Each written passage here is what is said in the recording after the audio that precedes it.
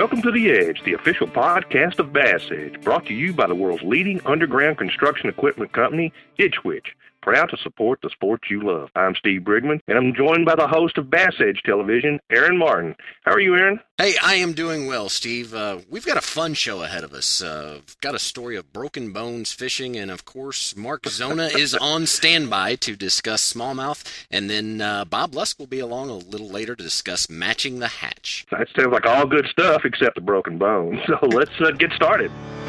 Get her like that, boy. Good job. I don't know of any other sport that offers the challenge of bass fishing, Dave. Oh, did you see that? Yes, I saw that. That was awesome. Watch for the fish to pace the bait. What do you think of that, huh? Yeah. There's full contact fishing right there. You're listening to The Edge, the official audio program of Bass Edge.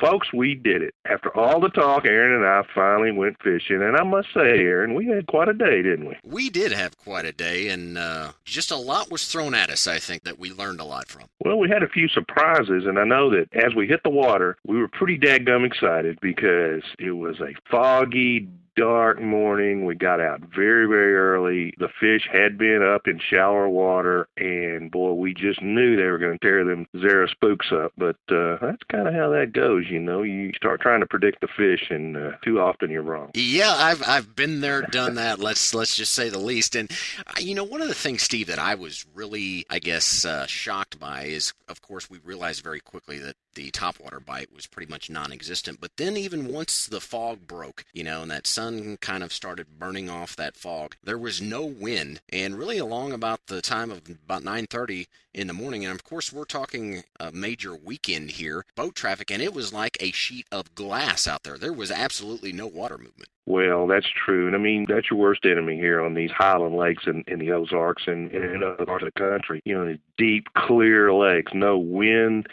high skies. Man, it's just kind of the hardest conditions to fish. You know, on this particular day, we were going out because you had done so well the weekend before. And I think we went out maybe a little confident about how that was going to go and kind of thinking that we knew exactly what was going to happen. But, man, there's just the lesson that we talk about over and over again. Things weren't quite what we thought, and we had to adjust. But we made the adjustments, and we caught some nice fish. Well, and I think you hit the nail on the head. Adjustments in fishing, I don't care when it is or where you're at, is absolutely paramount. And it kind of reminded me back to that interview. You remember when we did the interview with George Cochran, and we were talking about boat traffic and, you know, shallow fish and things like that? That was really one of the things that came into play and served to our benefit because of the lack of wind and just the high skies. Well, you know, eventually folks got out on their toys, and, you know, and there became quite a bit of waves in action, which kind of helps like the wind. But, you know, another thing we kind of ran into was how a boat buzzing by us would seem to activate the fish. And we talked about that, and I think that my best guess on that deal is that it somehow activates the shad, and that activates the fish to hit them. But I think there was no doubt that it had an effect. Oh, definitely. And, you know, just to kind of put it in perspective and describe for the listeners of where we were fishing, you know, we were setting way out off of some of these long points, not even within a cast distance of the shoreline. And I found it very interesting, two things. One is of how they moved from week to week. You know, I was catching them before, remember I said in the 6 to 12 foot range. Well, now these fish are on the move, and it was almost like they've moved out into the 20 range, you know, setting out kind of off of some of these shallower points. But any other time, Steve, you know, I would get furious if a jet ski or a boat would come buzzing as close as what they were to us on the day that we were out. But actually, you remember that we were kind of joking about, we were hoping that we were going to get some traffic running across these points because of the reason that you said. Right. We certainly didn't want it to be an unsafe distance, but it became very, very clear that it was having an effect. But, you know, another thing struck me about our trip, something that I'd learned very young in Texas about this time of year and this transition into this summer period and through the summer, is that early in the year when they first move out into those summer patterns, the bass seem to be more grouped up. And as the summer progresses, they tend to scatter a bit. Well, this weekend, when we found fish, we caught them in the same spots. It was a spot thing. I mean, there they are. We kept fishing the same spots, and it was mostly smallmouth on Friday. Yeah, it was. And, I think that goes back to, you've heard us talk about finding the sweet spot on the spot. And, of course, some of these places, it would take us a while to, looking at the graph and obviously moving around with the trolling motor, making several casts. But once you found them, maybe perhaps on which side of the point that the fish were holding, it was definitely, you could not deviate outside of that spot, or you're basically just churning water. Yeah, this is the day you want to bring your buoy and mark your spots on your GPS, and it worked out that good. And, of course, I know that you had caught a number of your fish a week ago on Carolina rigs and things that were just a little off the bottom, but, boy, those football jigs were just the answer on those smallmouths. Most definitely they were, and I'm really looking forward to next week. We have Pete Glusick that's coming up, and we're going to be talking specifically about using that football jig on some of these drop-offs. But the other thing while we were out there, Steve, I just really had to hold myself back from wanting to pick up that drop shot, and I kept my head buried in that graph looking for the opportunity, but it just really never materialized. No, those fish, they were really locked on the bottom. Now, there were some spots somewhere on the lake, suspended, I'm betting, but the fish we found, and we both kind of partial to those smallmouths, and we did find the smallmouth. It was so subtle that it was almost not noticeable on the graph, but you could certainly feel the bottom change and just get a little chunkier and a little rockier and little spots. And they just seemed to really be hanging on that. I was trying to just imagine what that looked like up at the boat, all these fish just hanging around these little rocks. But that did seem to be the way it was. Well, I think it's the topic that we talk a lot about, and that's transition. A lot of these areas were predominantly pea gravel, but any time that you could find kind of that combination of really going to the hard, bulky surface to where you had some of those irregular rocks that were underneath and composed with, a little bit of brush or some wood cover that was down there. Boy, that was definitely the staging area. Certainly a trip that I will remember for a long time. Well, and it had this effect on me. I'm ready to go back. Yeah, I most definitely am ready to go back. Of course, I'm limping a little bit more than what I was the day that I was running the trolling motor. Yeah, I heard about that. I heard you've been playing maybe some tennis? No.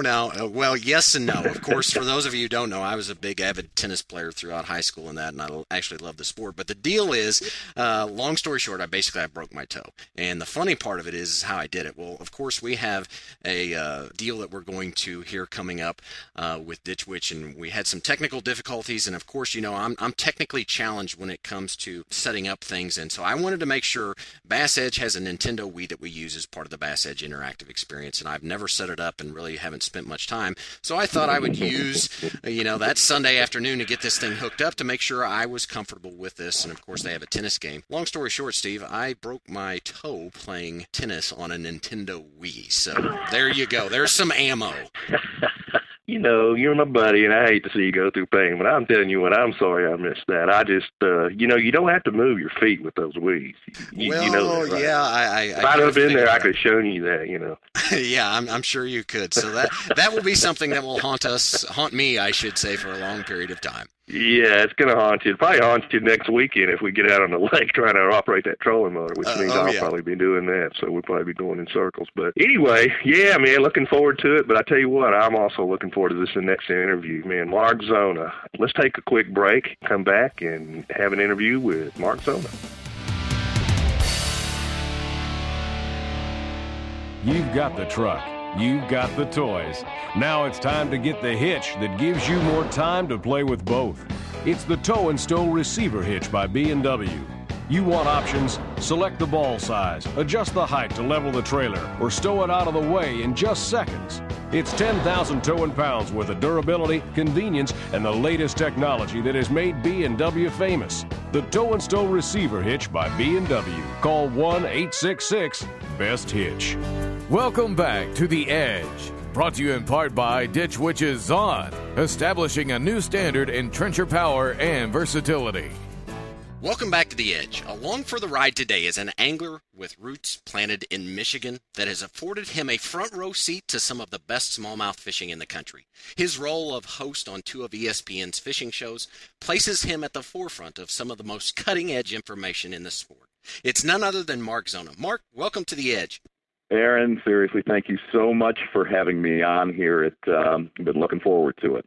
You know, Mark, I've got to wonder, though, if our producers have totally overestimated our ability to get something constructive done in the time that we have together. Well, that's a politically correct way of saying, is there any chance we can get through this in the next few minutes and make some sense of what we're going to talk about?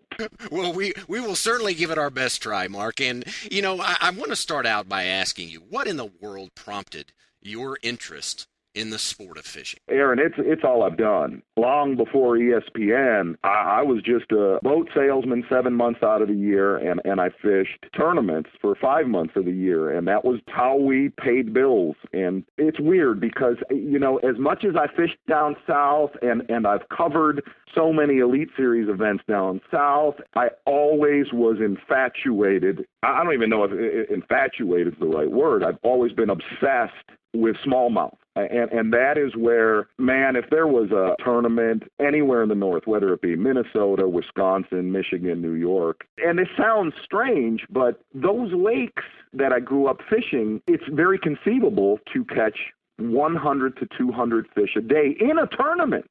You know, not just a perfect day out fishing. And if you cannot get obsessed with fishing in general, bass fishing in general, doing that, you're not human. It's just a different world up here. And I hate to sound pathetic, but it's why I live in Michigan. It's why I live here, and it's why I want my twin boys to experience exactly what I did growing up. Well, you know, I've always said that as anglers, we kind of have the same behavior traits as somebody that's addicted to gambling or anything else. And it's, I think, because of that stirring of that passion, and, you know, it's that emotion, it's that feeling of that strike on the end of the line. And before we kind of dive off into the specifics on smallmouth fishing, right, you know, you were a competitive angler with earnings really over six figures prior to making that transition into hosting and commentating.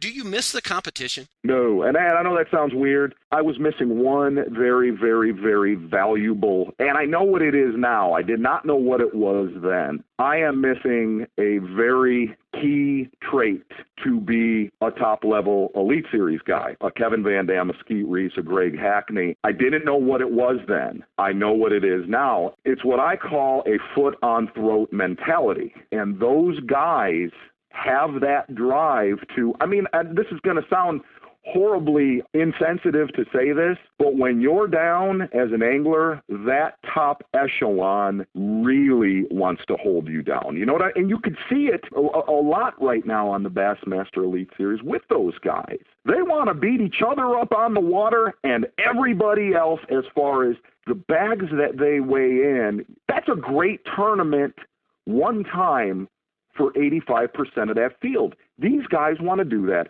every single day. And I did not possess that. You know, I mean, I hate to say it. I was the dude that studied the night before the test, and if I got by, great. And unfortunately, you know, it followed into my fishing. I would mess with my co-anglers. I'd mess with my roommates, and I would do this during tournaments. Granted, I had some great tournaments, but I never had that real killer instinct. And I know that now. I think that's a great point, because I kind of referenced that, you know, back being, I had an affection for motocross racing growing up. And the reason why I didn't make it there is because if you had the doubt in your head before going over a jump to give it the gas or not to give it to gas, sure, you know, you're going to crash. And I don't think it comes up, and I'll throw this question out to you. You know, I don't think it's from the standpoint that they are doing that to crack down on your personality or try and hold you down. It's just the nature of the beast of wanting to be their best. Absolutely. You know, I'll look back on some of those tournaments that I remind myself that I may have lost by an ounce or 2 ounces or 3 ounces. And I'll look back and think, maybe I shouldn't have talked to the guy on the dock for 20 minutes about how to catch him on his lake in the final day of the tournament. But here's the thing. That's who I am, and that's maybe what brought me to where I'm at right now. You know, and a lot of people ask me, you know, hey, when you're done with the TV, will you fish the Bassmaster Elite Series one day? And I might. I'm never going to say never, but I'm going to do it the way I want to do it. And as much time as I spend around Kevin, we are absolute best friends in the world, but we are totally different human beings as far as he has a competitive drive that is, a lot of people asks what makes that kind of an angler, that top percentile. And it is a drive to win like I've never seen in my life. And it isn't a drive to win in fishing. It's a drive to win in everything. That's a very unique trait. Well, and I think that comes back to, we've talked about here on the Edge before concerning just evaluating your skills as a person and certainly transferring that over into bass fishing. You've got to be able to understand what those traits are that you possess, what you're good at, your strengths, but also your personality.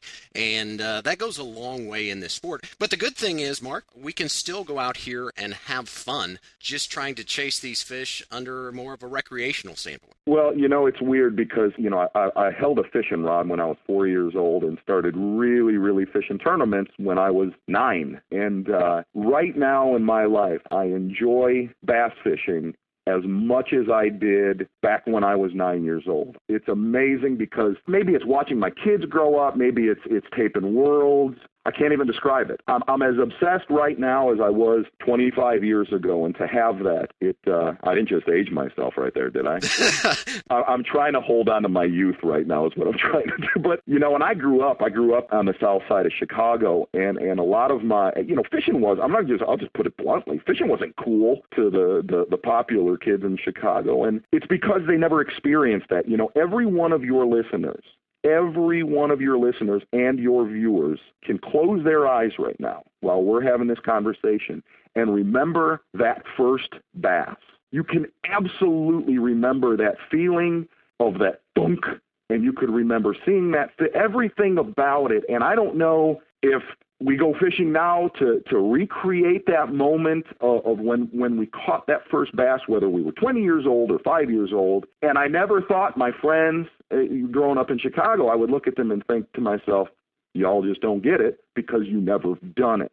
You have never done it. And if what's weird is somebody asked me about Worlds, not to talk about the show too much, but somebody asked me, they said, well, what do you want out of Worlds? Because Worlds is not an instructional show like Bass Edge.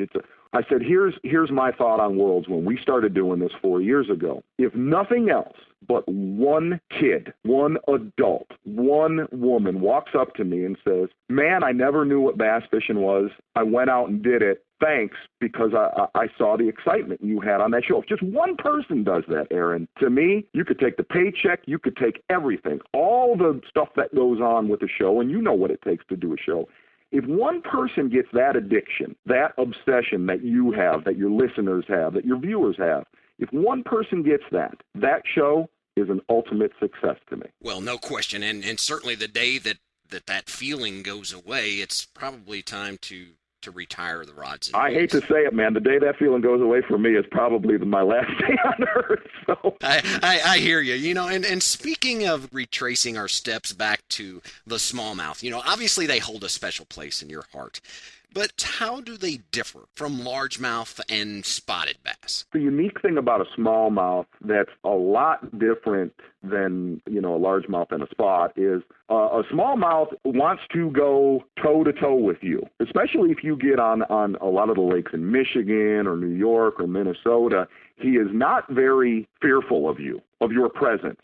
In fact, a smallmouth really doesn't want you in his area, to where a largemouth is going to be a lot more weary. I don't know how to describe a spot. I mean, a spot is just naturally a very tweaked out animal. But a smallmouth he's a pack hunter. And the thing about a smallmouth, I like their attitude as far as much as he probably doesn't want to be caught, there's a lot of tendencies he doesn't really care. And what I mean by that, I've caught so many smallmouth.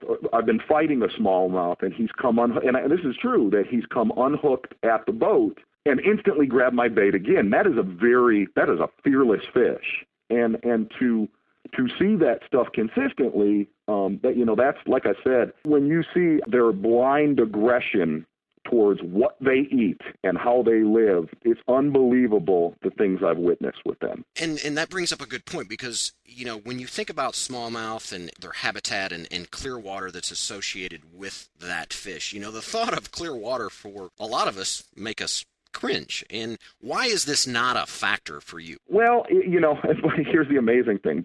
Dirty water makes me cringe. You know what I mean? It's just what world you grow up in. I've grown up fishing water that you can see 40 to 50 feet down. When I come to Gunnersville or Kentucky Lake or something like that, where I can only see 8 inches down, I'm like, wow, I need to find some clean water, which is the exact opposite of a southern-based mentality. The thing with clear water is it intimidates the fishermen much more than the fish. Those fish live. They live in that kind of water. And the good thing that you have in that clear water is smallmouth are complete sight feeders. They are absolute see it, heard it, eat it. That is how they live their life. And the amazing thing is, and I'm going to go a little deep into this, is they're either there or they're not, where you can know if you're fishing Grand Lake in Oklahoma or you're fishing Rayburn in Texas, you may be fishing in an area and not using the right technique. And you know this, you say to yourself, man, I know they're here. I got to figure out how to catch them. That is not the case with a smallmouth. They're there, they're biting. If you throw out 10 times on a rock shoal and you don't get a bite, go to the next one, because they're going to let you know purely by crushing what you're throwing. They're going to let you know that they're there.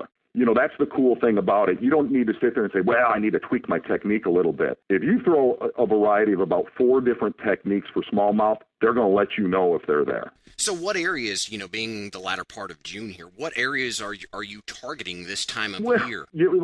That's all relevant to where you're at. My family, we're heading up to Traverse City, actually, in the next few days, over the 4th of July, and they'll be just starting to spawn on a lot of those lakes. So here's the best way to put it. The one misconception about a smallmouth is a lot of people throughout the years I've read, that it's a deeper fish. It wants to be deeper, and on a lot of lakes that does apply. But the one thing that is very, very, very overlooked for big ones, big smallmouth, where I'm heading here in the next week, whether it's there or Thousand Islands or Lake Vermilion in Minnesota, there is an unbelievable population of big smallmouth that want to live extremely shallow between April and October. And when I mean really shallow, I'm talking 2 to 5 foot of water. And Aaron, they will stay there all summer long. And what I'm going to look for, the main thing that I hunt, a smallmouth will never be somewhere unless he's got plenty of food. If that buffet is not there for him, he will not use it. If I get in an area, I'll give you for instance, last year when the Elite Series was going on at Oneida, I snuck up to 1,000 Islands alone for a day. And I was kind of looking around. And all of a sudden I started to see 6 to 8 inch long perch following my jerkbait. You might as well stop right there, because that is what they revolve their life for. If you get in an area where there's no food, where there's no crayfish or gobies or smelt or perch, you are not going to catch smallmouth with any size.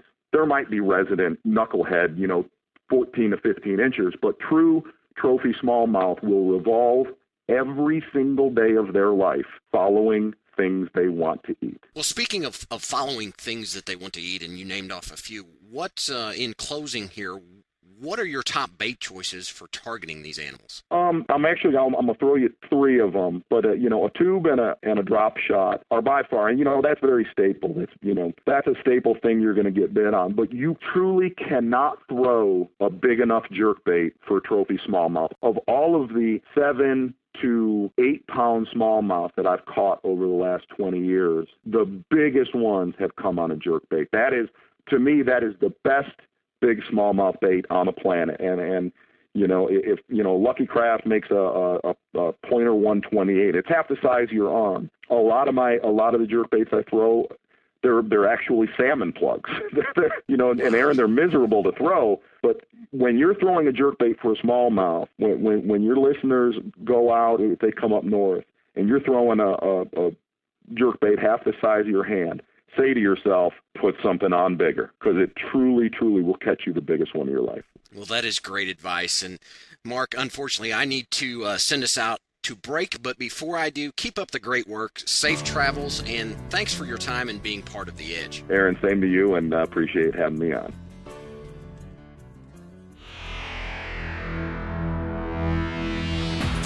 Power, productivity, speed. It's the best trencher ever made, not to mention the best plow, dumper, tiller, backhoe, stump grinder, and tool carrier ever made. The Zon, the revolution, is here. Now you can harness the full power of your boat electronics and catch more fish. Introducing Electronics 101. Whether a beginner or more advanced, leading electronics instructor Mike Webb shows you how to get the most out of any sonar unit. Common problems and frequently asked questions are covered in detail. Electronics 101 also includes bonus deep fishing tips from industry pros. Master any brand graph. Order your DVD by calling 888-390-8780 or online at bassedge.com. Hey, Edge listeners, this is Pete Gluzek, and thanks for listening to The Edge. Man, y'all had way too much fun with that interview, man. We did have too much fun. We were like two kids in a candy store, you know. I do believe at the end of it, though, we were able to get some constructive items out of it, but he's a good guy. Oh, Mark Zona is one of the articulate and entertaining voices of our industry and just a great guy. You know, man, I'm really hoping that he can find time from his ESPN duties to come over and shoot a show with us this year. I think that'd be fun. It certainly will be fun, and I can tell you what else it'll be is educational. You know, his insight on smallmouth fishing, I mean, you can tell from the interview that is something that he absolutely loves, and he understands them quite well. Oh, well, he does, and of course, you know, he lives in Michigan, and there's just some incredible smallmouth fisheries up there. Maybe start hinting around, maybe see if I can get invited up there for a fishing trip. There you go. And, you know, the other thing is that really kind of that area or that part of the country takes Clearwater to a whole new level, and I thought he had some great comments on that. Well, he did, you know, and a lot of the things he said about fishing in the Clearwater, they're things that I kind of related to, you know, and I've said before, you know, the move from Texas to the Ozarks was quite a big change as far as fishing for bass, and some of the things he was saying were just the absolute things that I am still in the process of learning. Absolutely, and continue to learn every time that I'm out on the water. So, Mark, thanks so much again for taking time. But, Steve, we have a question this week, as usual, but I want to kind of throw this out to you, and it comes from Hank in Charlotte, North Carolina. And, Stephen, the reason why I want your input on this is because as your past, you've obviously done a tremendous amount of guiding in deer hunting, and scent control is really important when it comes to that. Mm-hmm. But our question is actually pertaining to that. And what Hank wants to know is, I recently heard you discussing the importance of sunscreen. Lately, I've been quickly applying a spray sunscreen and not getting the best coverage. The spray allows me to avoid getting sunscreen on my hands.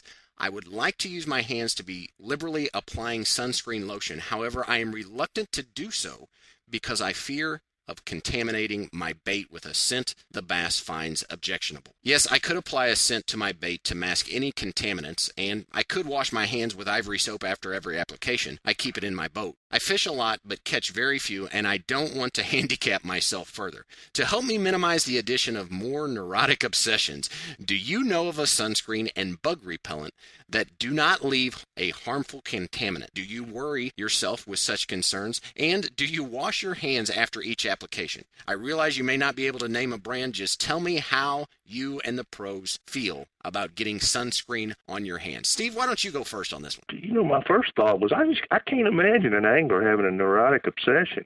I don't know any anglers like that. Hey, easy now. Easy now. I resemble that. Hey, no, listen, I want to start this conversation by saying this. Not using your sunscreen is absolutely not an option. There are 1 million new cases of skin cancer in this country every year, and skin cancer is a very deadly cancer. So we'll start by saying, yeah, we're not going to consider not protecting ourselves. So how do we best do it? Okay. Well, Aaron, you know, when we shoot in the field every year, you and I, you know, I, the cameraman, all the guys, we get up and we put our sunscreen on like in our hotel room or wherever before we get going, and then we're able to wash our hands. So we're good for, 3 hours, 4 hours, whatever. And so that's a good first approach. But I personally carry, and I wished I knew the brand. I would tell you the brand if I remembered it, and I looked in the garage when I saw your question, and I couldn't find it. But they make this biodegradable soap that is scentless. And I carry it in the boat, and I do wash my hands afterwards. But as far as using the spray, that's a funny. Aaron hates that spray, and I use the spray. He won't let me bring my spray on board. He doesn't like it because it's a mess. I like it, whatever. But once you spray, you need to rub that sunscreen in, and that's very important. So I would urge you to perhaps keep that soap, the biodegradable stuff. We don't want to be putting, the soaps and harmful materials in our lakes. And the scent, the cover scent is, that's a pretty good idea. But as a hunter, I was not a huge lover of those scents. I just always felt like it just gave an extra scent. It's sort of confusing to the deer. So, yeah, absolutely use your sunscreen. Absolutely rub it in. Wash your hands with a soap that's not going to hurt the environment. And what do you say, Aaron? Well, I think that's great advice. I don't like the spray because ultimately, like you said, and like Hank points out in his email here, in order to keep from getting speckled, you still have to rub it in. So you're accomplishing really nothing by the spray, but that's just my personal preference. Diving off into the sunscreen and how to apply it. Normally what I do when I'm reapplying during the day, I rub it in and I get it, pretty liberal application. But I just carry a towel in my, compartment there, and I wipe my hands off very good. Because the other thing that you got to be careful of, it's not just the scent on your bait, but it's also, it makes your hands pretty slick. And when you're hanging onto a rod and reel and you've been sweating all the day. I knew you were going there. I just knew you were going there. And I'll just tell the folks on our trip this last Friday, I just put on sunscreen, and I had washed my hands, but they're still a little slick, and I set the hook on a fish, and one of Aaron's rod and reels went in the water. Now, we got it. We were able to grab it before it on its way to the bottom, but that's another good reason for cleaning your hands to lose your rod and reel. That is a consideration, and I will say, just give you credit, that was a very good fish on the end of the line. But back to the topic, that's really my approach to it. Now, another idea, I guess, if you really want to get into really protecting your hands and getting the scent on your bait would be the use of gloves, but I'm not a big fan of that either because what happens, if you bought a pair of surgical gloves or something and use this, they're going to wind up in the lake or blowing out of your boat or in a landfill or something like that. So I think the best advice is just to buy maybe an unscented brand of sunscreen. You wipe off really good on a towel and be done with it. Now, as far as the bug repellent, I am not a big fan of bug repellent that has any type of DEET in it. I've seen what it does to fishing hooks and lures and things like that, and you can't tell me that that's not going to have an impact on your skin. So my only solution there, and this isn't an endorsement, it's just an idea that you might try. Thermacell has that deal where you're able to set in the boat and it kind of sends off, emits more of a natural thing that I think are found in chrysanthemums. And again, it's just a natural way to repel bugs. You don't have to actually put it on you. It's battery powered, set right there on the front deck of your boat. So, Hank, there you have it, and there you are. Well, yeah, one of the things that I used to use, and of course, this again, you got to clean your hands, but we used to use in Texas for night fishing is Skin So Soft. It's made by a cosmetic company, and I always like to say I may not be the best fisherman around, but I got the softest skin. Yeah, I think there was other reasons you were using that. I want to throw in one more thing on the sun protection. As we shoot television shows in the sun all day throughout the year, and one thing that I've done is I've gone to buying clothing that has the protection in them. Even on some of the hottest days, I found that the really light shirts, long sleeve shirts, and I've got the very, very light long pants that have the 40 SPF in them. I've gone that way. One reason is I don't like feeling sticky. I don't like sunscreen so much, but that's another option. There's getting to be more and more products out there that are sun protective, and that's a consideration for you too, Hank. Well, all good stuff. Hank, thanks so much for sending in your question. In the meantime, Bob Lusk looks like he is called in, so Steve, we better get out to a break, and we'll patch him through and get going. That sounds great. Always great to hear from the pond, Bob. Finally, a safe and convenient way to access any trailer boat. Introducing the new Flex Step by MegaWare Keel Guard. Forget climbing over the sides ever again. Mount a Flex Step on the side of your trailer for easy access to rod lockers and tackle compartments with no boarding. Or bolt the high-quality aluminum Flex Step to your trailer's tongue and enter your craft without ever getting wet again. Completely flexible, great for cleaning windshields, and the hollow tube doubles as a storage area. Available at major marine centers or learn more via the web. Hey, Edge listeners, this is Terry Backsay. Hi, I'm Jamie Cyphers. I'm Denny Brower. This is Michael Murphy. Hi, this is Pam Bolton, and you're listening to The Edge.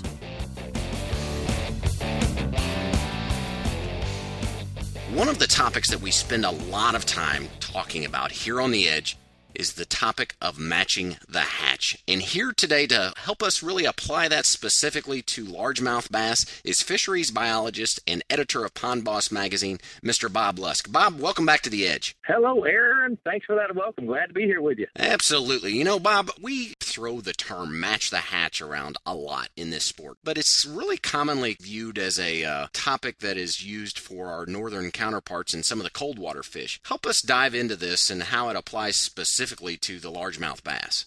You know, Aaron, largemouth bass sit at the very top of the food chain. And the more we know about the food chain, the more we'll understand how those fish make their living. You know, they feed on big meals. A 7 or 8 pound bass, it's not unusual for that creature to feed on a 1 pound bass. But how does that 1 pound bass get to that size? You know, as we're thinking about matching the hatch, one of the things that crosses my mind is the aquatic insect life in a pond or a lake. You know, early in the year, as the water begins to warm, nature springs to life. And here we are in the summer months now, and that life carries on. All these different bugs in the fish, they're spawning and reproducing. When insects begin to hatch, that often influences the behavior of the bait fish. For example, when the mayflies hatch back in April, May, and earlier this month, what's going on is those larvae are moving away from the safe havens, and then they swim to the surface attached to a rock, and then the insect emerges and flies off to begin to reproduce. But if it doesn't make it all the way to the surface, you know, that's because something ate it. And a lot of the bait fish, specifically fish like bluegill, sunfish, bluegill are carnivores. They chase insects. They want to eat meat. So if we can see some signs above the waterline, oftentimes that can trigger some thoughts as to what's going on below the waterline. And what I mean by that is, especially where we have aquatic plants, you can pretty well bet there's going to be all kinds of nymphs, larvae, different kinds of insects. Dragonfly larvae are down there. And when a bluegill wraps his lips around that, that is a full meal deal for a creature like that. And then he becomes more of a full meal deal for a bass. So oftentimes when you think about match the hatch, you're thinking about cold water fish such as trout and what's the best insect type fly to use. But if you're a bass fisherman, I'd be looking at some of those insects as food for the bait fish that the bass are feeding on. And then I'd try to, you know, mimic what those bait fish are doing, so you can attract some more bites that way. That's a little different perspective on it. Well, yeah, because that's what I was going to say. You know, obviously I think the fly fishermen have it figured out because they're able to, you know, customize their baits and actually present that in a fashion that is going to be natural to an insect. But, you know, kind of us bass anglers out here, that's a little different story when it comes to lure choices. That's exactly right. If you know that bluegill are feeding on mayfly larvae and the bluegill are moved up shallow, then you can pretty well bet that the bass are not far behind. And you can mimic some of those different bait fish based on sometimes what those bait fish eat. For example, bluegill like to congregate. Red ear sunfish like to congregate. But you know what? When the food sources come, they spread out. They chase food all day long. You know, where shad, on the other hand, they're open water fish. Threadfin shad, for example, they're gleaning what they want to eat from the open water. So, you know, they might be surrounding the points. You know, when threadfin shad are spawning, they'll migrate into the shores, and oftentimes you'll see a raft of threadfin shad at dawn that are way out from the shore, maybe 25 feet, just moving around the edge. You know, but you can pretty well bet when they get through with that, they're going to go out and start to feed again. So if you can think about what the bait fish are eating oftentimes, you can predict the bait fish behavior, and if you can do that, that could influence the lure choices you're going to have to try to catch that giant bucket mouth. Well, it sounds to me, as anglers, we need to be paying attention to the insects that's present in the bodies of water that we're fishing. I'd sure think about it. You know, like rocky outcroppings, those are notorious insect havens.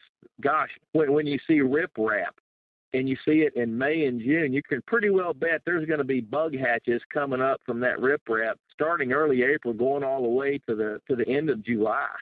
You know, and a lot of times some of the bugs will hatch at certain times of day, like early morning or late evening, and that can sure influence the migration habits or the feeding habits of some of those bait fish that feed on that, which could influence the way that you think about what you might want to toss out there to try to catch a bass. Well, Bob, once again, always great information, but we need to get out to a break. Before we do, you're always so generous in answering questions under the Ask the Pros section there at BassEdge.com. For additional information, where can our listeners go to get more information? Then go to PondBoss.com. Click on PondBoss.com. Check out Ask the Boss. Gosh, hundreds of thousands of posts there. Click on the info side, and you can chase me down. My email address through the contact information at PondBoss.com. is a great way to catch up with me. Well, Bob, once again, thank you for your time, and look forward to talking with you again in the near future. Hey, let's do it again real soon, Aaron. Appreciate it.